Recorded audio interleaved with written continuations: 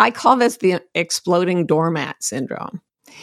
You'll allow cultural norms and other people to just walk over you. You'll betray yourself until you've just hit your limit. And then you're like, get out of my life. You explode, fractures relationships, everything.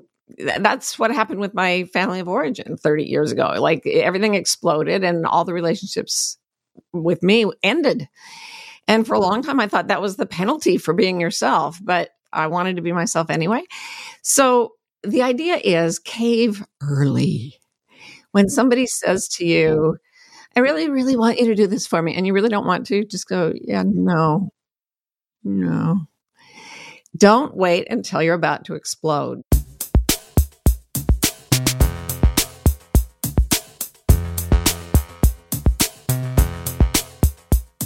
I'm Emily McDowell. And I am Holly Whitaker. And this is Quitted, a podcast about quitting.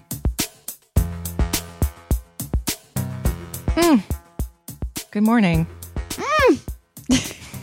That noise. What was that? I don't know. I don't know, but I liked it. I'm in a mental place now where all I can do is just make noises. I'm like my words are squawk. I mean, if we just communicated in animal noises, it wouldn't not make sense. It wouldn't not make sense. I read an article the other day that I can't find, and I'm wondering if I dreamt it because I went to go send it to someone, that fungi, they figured out that fungi communicate in a language similar to English. Huh. Yeah. That feels a little like... And that feels a little like, I was right, like the Eurocentrism, like really it's English, you know, it's not Mandarin. Like, are we sure? It's very suspicious. Sure though. Okay. Yeah. Anyway, animal noises and fungi English. It's like the Washington Monument, you know. In what way? Like it's a huge dick? What do you mean? Yeah, like it just happens to look like a dick. Sure. It's just like, here, let's put this big dick here. It's a natural universal symbol of power. Yes. Anyway, okay. So you quit your job. Oh my God, yeah. So I had a week. I mean, I'm not shocked. No, I know. None of us are shocked, right? I have a podcast. Well, no, I mean, I'm not shocked because I'm your friend and I've been privy to like knowing this thing that's been going on. Yeah. So so this episode. So this is funny. You know, we recorded this episode yesterday, and yesterday happened to be the day after 9 months of discussion and planning and negotiation and everything that the sale of my company was finalized and the press release went out, and we told all of our team that my brand was purchased by Union Square Publishing, which is a division of Barnes & Noble. So that means that I am now unemployed. I'm going to be a consultant. Welcome to the club. There's a party in the back. I'm going to be a consultant for a year, helping with the transition and doing some creative consulting. And I didn't mean to do air quotes about that, but I was it's the helping with the transition feels like a. I love telling myself that I'm going to be a consultant. Well, I'm so sorry. I think it's such a dick. You are going to be a consultant. I am going to be a consultant. Yes. And that role to me feels good. And It was a last minute thing. I was going to remain an employee up until a week or so, not even a few days before the sale closed. And then some things fell apart at the last minute. And I started to really realize that if I was choosing to stay as an employee, it felt in my body like not what I wanted. And it would have been a safety decision more than a security, safety, programming, oh my God, I'm afraid decision, and not a decision that's aligned with what I actually want, which, as we talk about in this episode, with Martha, are the universal things that people want, which are peace and freedom and love. And it felt to me like it was time. You know, it's interesting. This was a decision that was made. So I sold most of my brand 4.5 years ago to Knock Knock, which is another company in our space that's been, for the last 4.5 years, we've been one company called the Who's There Group that was these two brands, M and Friends and Knock Knock. And Knock Knock's founder was my business partner, our CEO, and she has been doing this for 20 years. And she owned 88% of the company. And so, it was her choice. She came to the conclusion that she wanted to sell, and which is a completely valid conclusion to come to after 20 years. And at first, I was really opposed and really upset and really shaken by this. And this was last summer that we had this conversation. And so I had a lot of time to really sit with this and process it and think about it. And I ultimately came to the understanding that this was the right move for me as well. And yeah, just that it is terrifying. And this episode opens with Martha, who is like, a personal hero of mine, right? Like saying, "Oh my God, I love your work so much. I want you to know, I wanted to introduce you. This is my partner, Rowan. Rowan, say hi. Rowan and I are the hugest fans of your cards. We collect them. We only send your cards. We have, hundreds of them at home." Like Rowan is like been this huge champion of your work. And I was like, and it was so amazing. It was so bittersweet to hear that. Bittersweet. It was so bittersweet because I was like, and I was kind of stunned and you'll hear it because it was the first time I said it out loud. I was like, "Oh my God, thank you." And also, I don't do that anymore. I don't do that anymore because my company was bought today. And Martha's like, "What?" Like it was definitely, it was really bittersweet and surreal. Very surreal. And also meta, because like we're here to talk to her about her book, about being in integrity and making really hard decisions that cost you, things that are important to you. And I think if I also may, just to make a couple comments on what you may, having known, thank you, having known you and been through this with you. So you and I started talking about doing this podcast last April. Mm-hmm. You weren't going to quit your company, I don't think. Mm-mm. And no. I had no intention of doing that then. Yes, absolutely. And watching you go through the process of letting go, right, has also not just been because of safety and security. It's also been good girl shit. And I think that which I suffered from as well, which is like, it's my responsibility to other people to suffer and to do things I hate, because if I don't, then I am a selfish or whatever. And so I've also seen you go through letting go this idea of like what your obligation, what your contract is, what your obligation is to honestly, people now that you're on the other side of it are happy, or like at least, it's not as, I think the allegiance you felt toward people and the idea of like how much you were going to let people down, including the general public, right, is it's phenomenal how much that can be built up in our minds of who we owe our lives to. Do you agree? Does any of that hit? Am I making it absolutely hits. No, it completely hits. And I think that I've learned so much over the last 10 years of having employees and being, I started out being so deeply over responsible for their lives, like in a really unhealthy way. I didn't understand how to be a boss, what the difference was between being a boss and being a friend. And I really, really wanted to be both.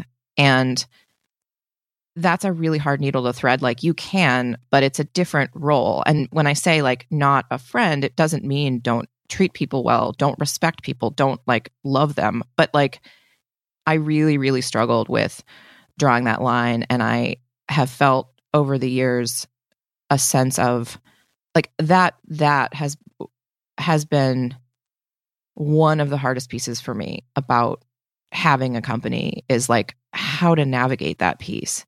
And I have learned a lot, and I really, whatever I do next, which I don't know what it will be at all, a lot, people have been asking me, the first question that people ask is, are you going to start another company? And the answer is no, absolutely not. For many, many reasons, right? Like I can talk all day about why I won't start another company. But one of them is because I actually learned that I don't enjoy being a boss. I don't enjoy it. I don't like it. Don't enjoy as in it like guts me. Yeah, as in it's soul destroying for me. And again, like it can be like my team has been are some of the best people in the world. Like it has nothing to do with like how good your staff is. And it also doesn't mean you were a bad boss. I also want to say that too. I think like one of my former employees wrote me after listening to my episode and said, look, you were imperfect, but you were a great boss and I loved working for you. And the fact that this was not where I lit up and where my skills really came into play and like where it made me want to get out of bed and like live and work doesn't equal bad at or like, problematic or any of that. It just means not for you, Yeah. Not for you. Not how you want to spend your time. And there are people that are born to like be managers. Oh my gosh. And it is a huge skill set, figuring out what motivates each person. And this person loves change and this person hates change. And how do you motivate different people with different things and get them excited? And and that's really, really tough. And I so admire people who love to do that. And I've learned about myself that I don't like to. And when I started, I thought, I'm going to love this. Like I had and be great at it. And be so good at it. I had an idea about myself that I would be, because I'm good at having friends, I was like, oh, naturally, I'm going to be a great boss. And it's actually a completely different I think thing. it's why you're a bad boss. Yeah, I don't know. Or not a bad boss, but why? First of all, a couple of things. One, it's been a year or more since I've been through what I went through, and I don't really have a wide enough lens to see myself from that. And I think it's been like for you a day. What I will say is that the reason that we did this podcast was to create space for us to, the closer I get to like, I just don't give a fuck anymore, the better it gets, I think. And I think to me, this is this like thing that allows you to move closer to, into your integrity. And I don't mean that like you've been out of integrity, but I just, I think like, yeah. And I think it's who I am now, right? Like I was living a version of myself that made sense for 10 years ago me. Yeah. And 10 years ago me wanted a lot of really different things, and she was great. And like, I love her, but I'm not her anymore. No. To me, it's so exciting. This is the worst part, and this is also the best part. And I don't know. I just want to say I've been with you through a pretty fucked up year. And I'm so proud of you. And I'm so proud of you. And thank you. Yeah. Thank you. I loved watching you handle yourself through this. Oh, I so appreciate that. It was, it definitely felt like being blindfolded, like finding my way down a hallway that, was also underwater and in space. Like it was just knives. Filled with, and flesh-eating bacteria. Yeah. Yeah. It's definitely, and I think for me, I know that being sort of forced into reinvention in whatever way that looks like, and I don't necessarily mean reinvention and then like, ta-da, here's my new thing, but just in reconception of who I am, what's important to me, how I want to live, how I want to be, how I'm going to make money, all of that is terrifying. And it's also an opportunity. And I genuinely mean that. I genuinely mean it's an opportunity because I was living out the extensions of choices that I made many, many years ago that were not by any means the wrong choices for me then. But me now, is in a different place. Yeah. I love So this. we'll do an episode where we give an update, I think, on both of our original episodes because we've both made some changes and we'll talk about that in more detail. But today we have Martha Beck. We got to get coached by Martha Beck on our podcast, which was pretty did we ever fucking rad.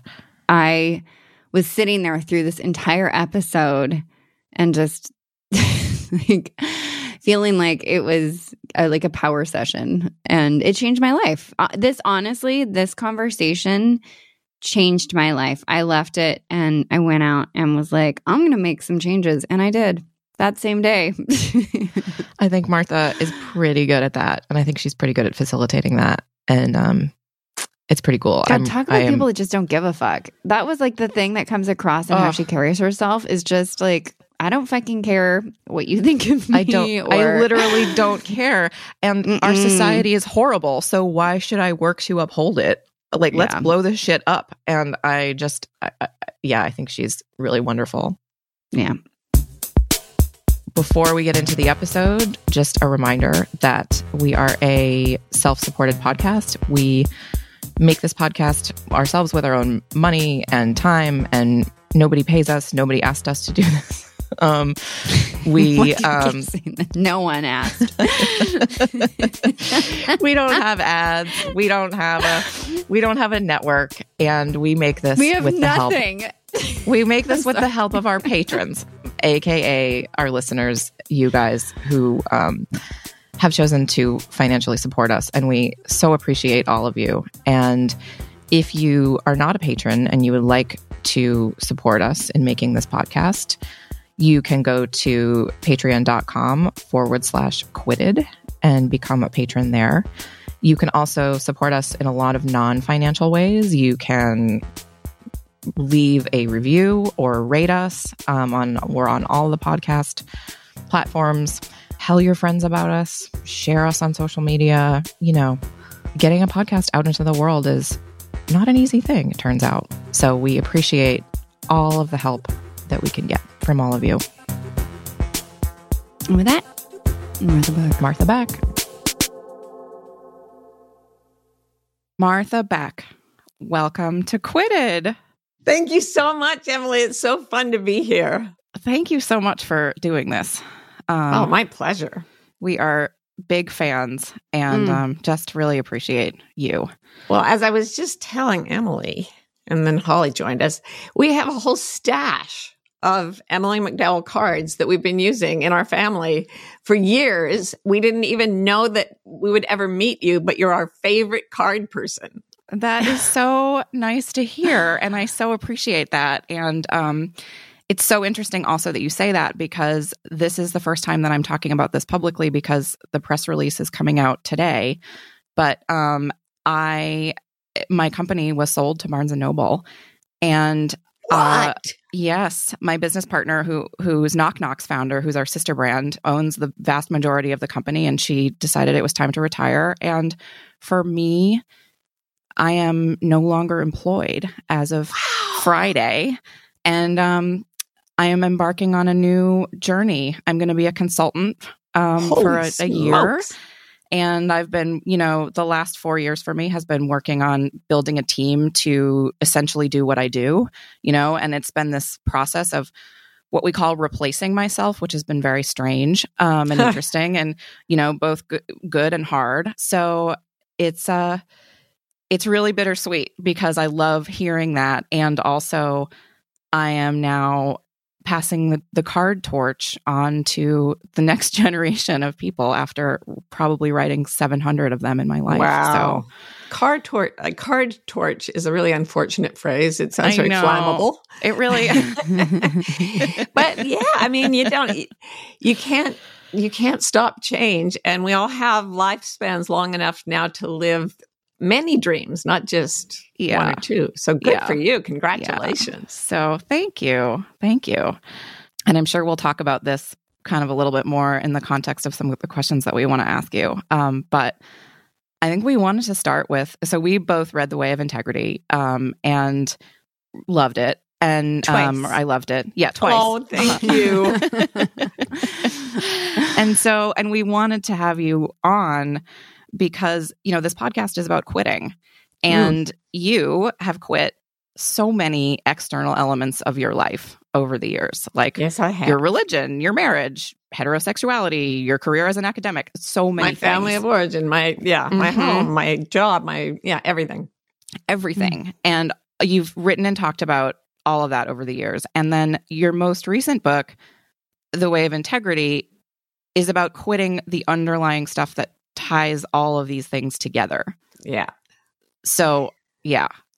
So what that is, and a lot of your cards address this, we're born knowing who we are, and we have a certain personality, and who knows, maybe a destiny. I believe in destiny. And we know it as infants, but before we can even talk, we start experiencing social pressures like smile more, cry less, do this faster, whatever, be interested in this, not that. And we immediately start caving to social pressure because that's how we're designed, which is good. It keeps us in, it allows us to grow to the point where we can take care of ourselves without being thrown out in the cold. But it also means that we can lose touch with what our real nature is because culture comes in, pushes us away from our nature, and we don't even realize it's happened, except that nature never gives up without a fight. And there's always this pull, this yearning, various kinds of suffering that say, this isn't what I'm supposed to be. This isn't what I'm supposed to do. So when we lose ourselves like that, we lose integrity, which simply means to be one thing intact and whole. And so we split. And integrity is always calling us back to say, come on, find your real self and be yourself, your true self, and nothing but yourself. So that's what the book is about. Yeah. And it's wonderful. And can you talk a little bit about your definition of culture, of what culture is, and like how and why cultures are designed to control our behavior? Yeah, I was trained as a sociologist, and so it's all about looking at the way humans influence each other. They say that when there are two people in a room, culture is the third guest at the table. So culture could be like if you have a couple, they will create a little culture between the two of themselves with little catchphrases and rules about what you do and don't do, that it's just for them. Every family has its own particular culture. Every workplace has its particular culture. Every nationality, every religion, every ethnicity, they all have cultures, which just simply means the way people agree to interact with each other.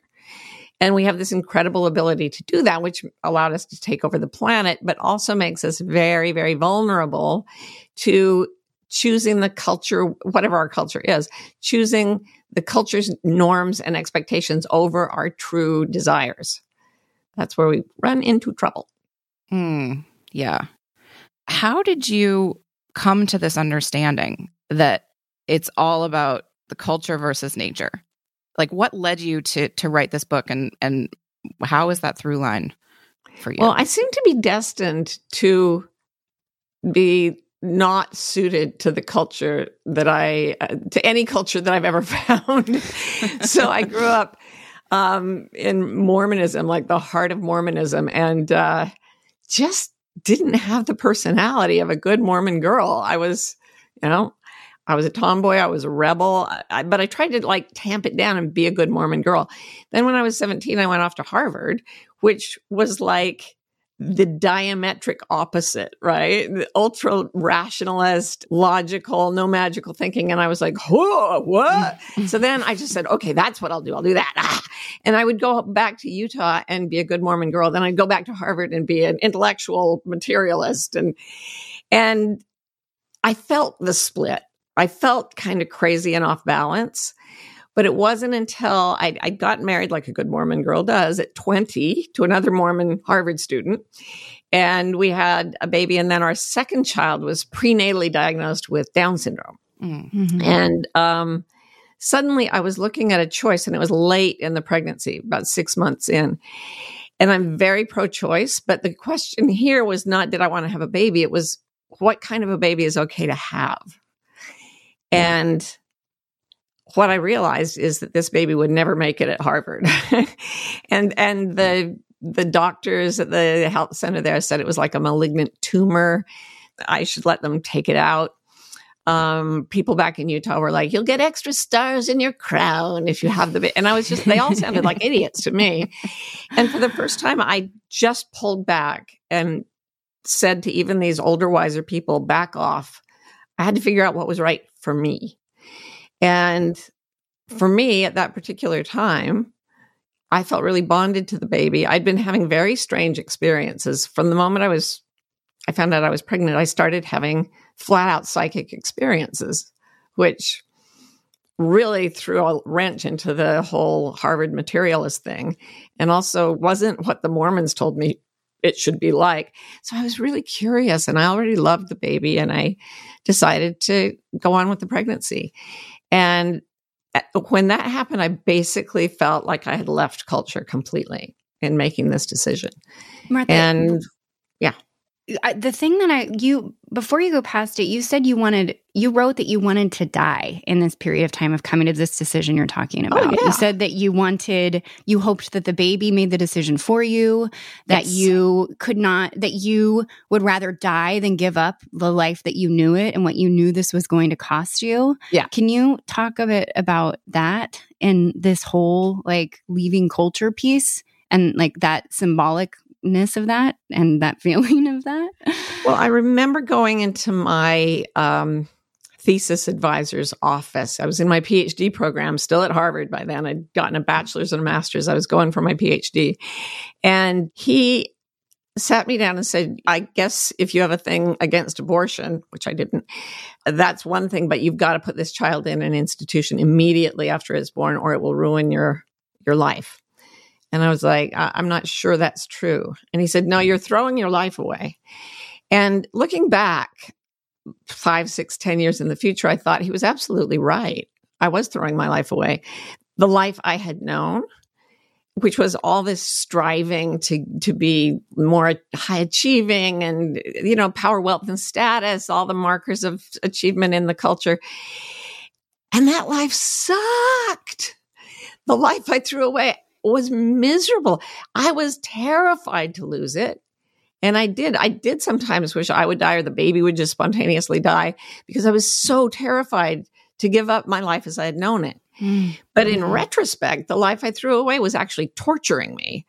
And the life I was able to have because I pulled away from the culture, that life has been amazing. So that kind of set me free to always, always say, what you're telling me sounds very convincing to you, but I'm not sure it's true for me. And I'm not going to do what you say. Yeah.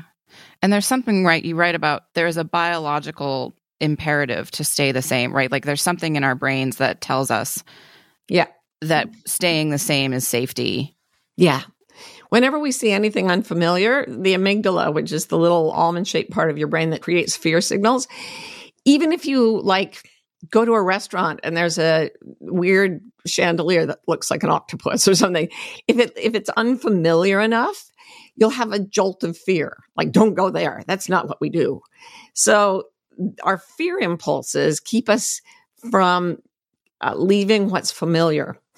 And sometimes what's familiar is awful. Prisoners who get out of prison will sometimes commit crimes to get back into prison because life outside of prison is so unfamiliar that it's terrifying. So you have to be able to live through throwing away your life long enough to build the next life that is waiting for you. How do you do that? What you do is you go completely inward. So we are raised to look outward, outward, outward, outward. We look at, how am I doing as opposed to other people on Instagram? How am I doing as opposed to my friends, as opposed to what my advisors or my boss says? So we're always looking externally. I was a Chinese major in my undergraduate days because I knew nothing about it and was horrible at it. But the guy I eventually married had a scholarship to go study Chinese in Asia. So I went and switched my major to Chinese. Talk about unfamiliar. So there I was, and just fighting like a wildcat to just learn the language. But when I came back, I had absorbed a lot of Asian culture because I was very young. I was 20.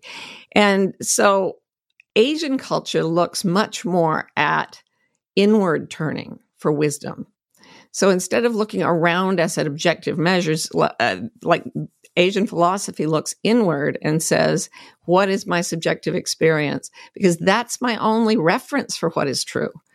I could be completely fooled by external circumstances. I could be dreaming all of this. The only thing I can be absolutely certain is that I'm aware. So I'm going to start with that awareness and then track what feels truest to me from the inside. And you don't have to go to Asia or learn Chinese to do that. All you have to do is be in a room full of people who are pressuring you to be something you don't want to be. I hate parties, cocktail parties. I hate big dance halls. I'm very introverted. Me Maybe too. Other Same. people hate the woods and would rather be in a crowd, whatever it is. Look inside yourself to see what works for you and then go there, do that. It's really, really simple.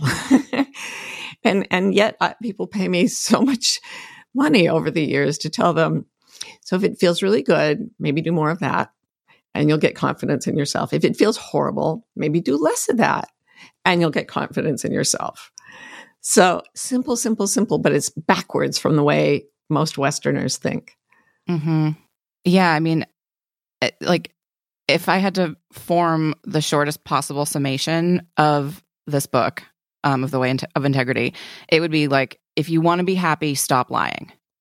Perfect. There it is. And gosh, great. That took if me you 350 pages. No. But it's amazing. I mean, the way that you explain it, because not just lying to others, but lying to ourselves.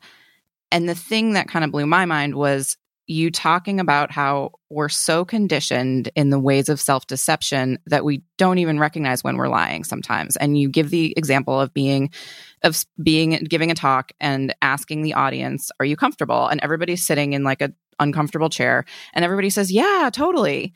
Yep. And you were like, say, are you? Like, no, seriously. Yeah. Are you really comfortable? Really, is everyone here comfortable? And they're like, yeah, what's wrong with you? Get on with the talk. And then I say, if you were home alone right now, how many of you would be sitting in exactly the position you're in at this moment? And no one raises a hand. And then I say, why not? And they have to think and think and think before they say, wait, I'm not really that comfortable, which is not, discomfort isn't the problem. The problem is that repeatedly in clear daylight, they looked me in the eye and lied and lied and lied and didn't know that they knew they were lying. They knew they were uncomfortable with their bodies and they did not know it with their minds. So yes, the mind is a wonderful servant and a terrible master, and we put it in the driver's seat all the time. And then we live lives that are horribly uncomfortable. And sometimes we have to be pushed to the point of almost death before we'll say, maybe I could reconsider, and start living a life that makes us feel good. Yeah. I mean, you talk too, I think, about how these kinds of lies over time can make us blind and deaf to our own pain. Oh, yeah. So we don't realize that we have to leave dangerous things or dangerous people, and we put ourselves or keep ourselves in harm's way. Yeah. But we have an incredible, faithful, loyal ally called suffering. And its job is to make sure we do not lie ourselves completely away from the lives we're supposed to have. As we begin down, marching down the road of what the society tells us to want, our true self is constantly kicking and screaming, that's not the right way for me. So you and I are both friends of Liz Gilbert.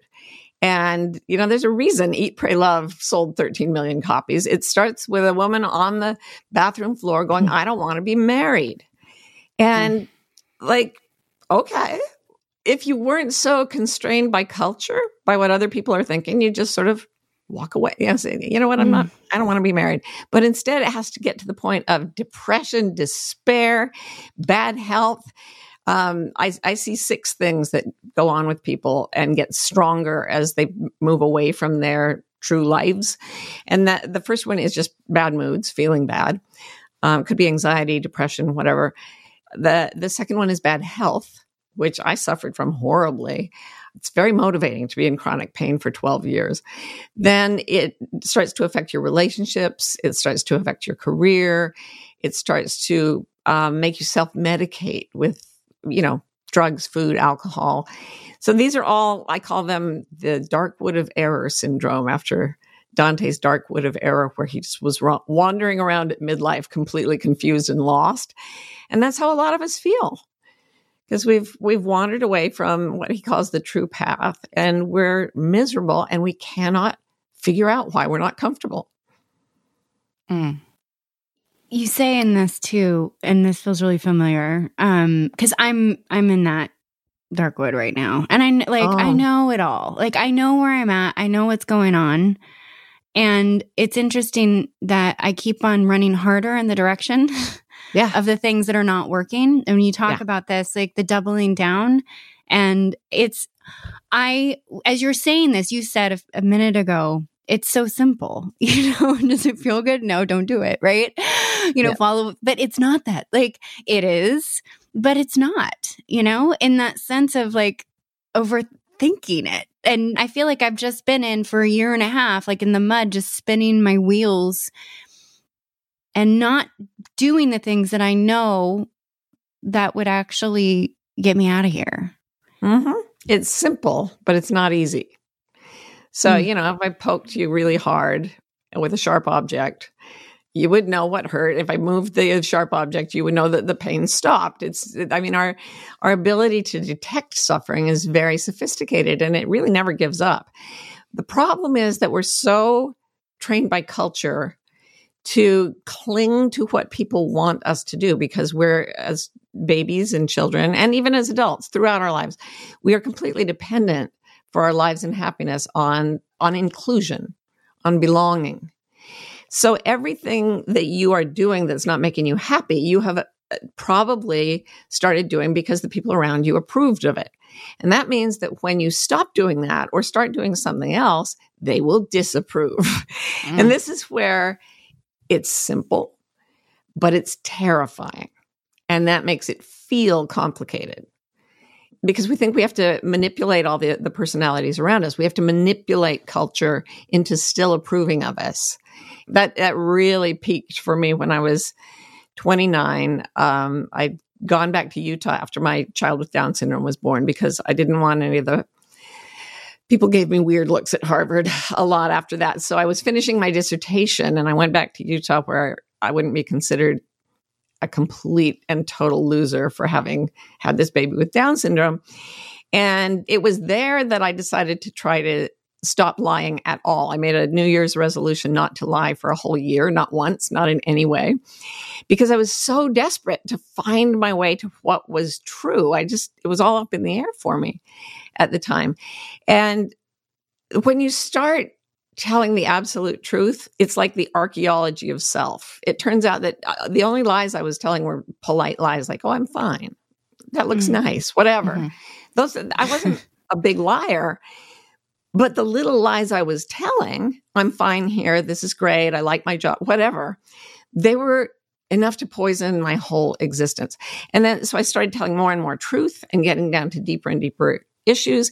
And then I started having intense, intrusive flashbacks of being sexually abused by my father, who was a big cheese in the Mormon church. And this is the most Mormon community on the face of the planet. And so when that happened, it was either, I tried to make it go away. I really did. People would tell me, just let it go. And I'm like, I can't let it go. I don't have it. It has me. This experience happened to me. Like telling a 5-year-old, just let that go. No, it's happening. So I, in the end, decided to, claim my truth. And that meant family of origin, extreme conflict followed by total severance of all relationship with my parents, my 7 siblings, and all their wives and my nieces and nephews and everything, and every friend I'd made in high school up to college, because they were all Mormon. Yeah, I left the church and I started doing research on sexual abuse to see what was going on in the community. And that is not a way to be popular in Utah. No. And it was really hard, and it was really horrible, and it was really, really, really better than continuing to lie. Did you know that right away? Know which? Know that it was less horrible than continuing to lie. I didn't know that immediately. I was in so much pain that I was kind of out of control for a while. When you undergo a big trauma like that, parts of the self literally split off. And sometimes you just you don't have a complete memory of what happened because you're being protected by the way the psyche works. And this is the extreme example of fragmentation and division that happens even when we are pressured to wear nice shoes or whatever. It goes all the way to complete compartmentalization, sometimes even identity disorder where people have different personalities. I remembered the tips of the iceberg, and then wham, when I'd told enough truth, the whole thing just blew up. And that's what will happen to a trauma response that's hidden. Because while it's in there, it's like toxic waste. It's constantly putting out chemicals and fumes that torture and cripple you. And then when it comes out, it wants to come out. And I felt quite helpless for a while. It was just happening. But I was clinging to my New Year's resolution. And I got a therapist and I said, I made a New Year's resolution. I would never lie. And my therapist said, your problem is that you keep your New Year's resolutions. So yeah, it was horrible and it was better. But and the part of me that was doing the healing, which wasn't the conscious part, knew that it was better. The wisdom of our psyches knows what it's doing. Yeah, it's so interesting, like thinking about people pleasing as lying, because that's true. And it's also for me personally a super challenging truth because, like you said, belonging is safety. And especially like, I grew up looking outside my family for love and for safety. And so the urge to people please is really deep, and it comes from a need to survive. It comes from a need to like just be protected at all costs and, be fit in, right? Like fit in somewhere. Absolutely, yeah. And like, how do you, if you want to undo this belief, like, where do you start with that? Well, I have a question for you. Did you not write a card that said something like, please let me be the first person to punch anyone who says everything happens for a reason? I sure did. That is true.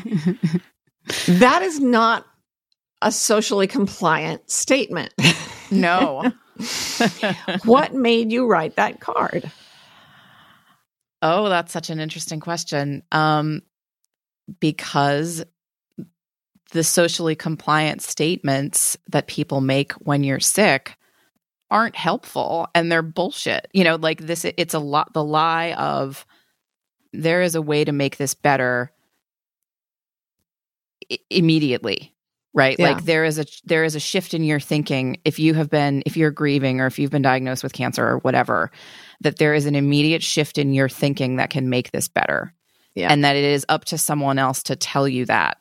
That it's going to be someone else's job for you to decide when, when that can happen for yourself. So, yeah. And as you so accurately said, it's bullshit. So there's a part of you, Ernest Hemingway said he had an automatic bullshit detector, and we all have one.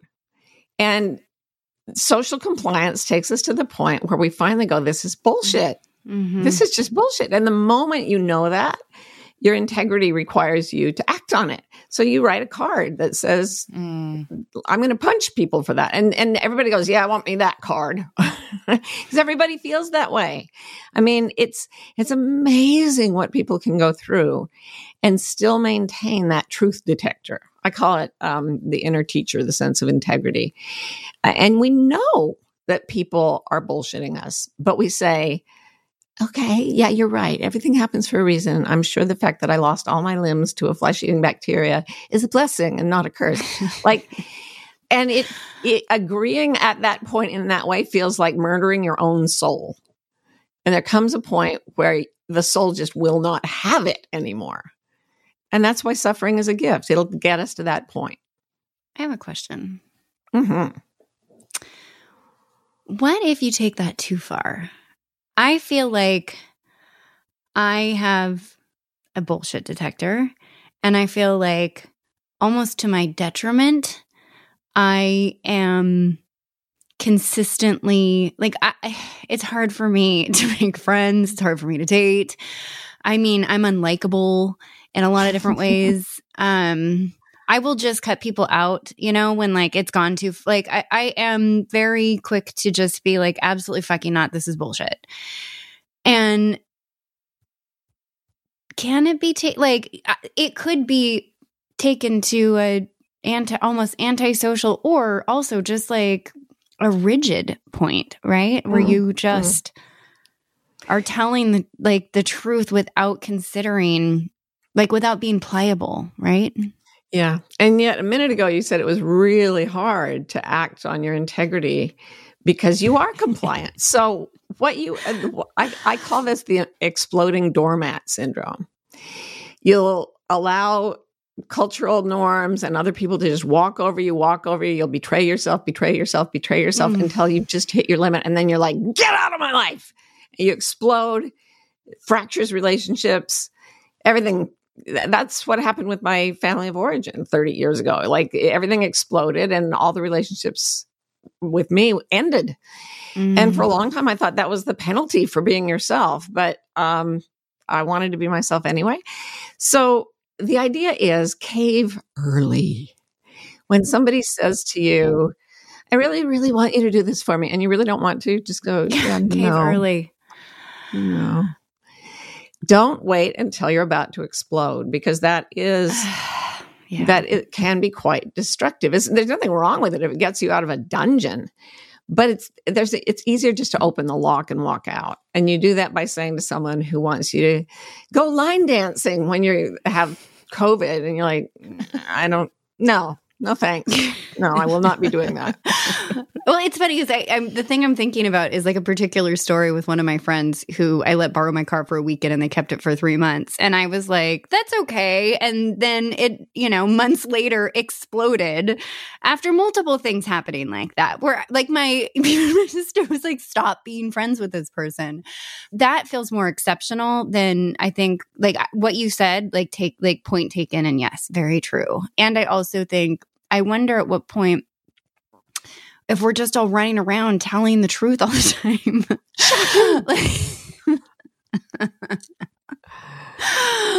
Society would break down. Yes, it absolutely freaking would.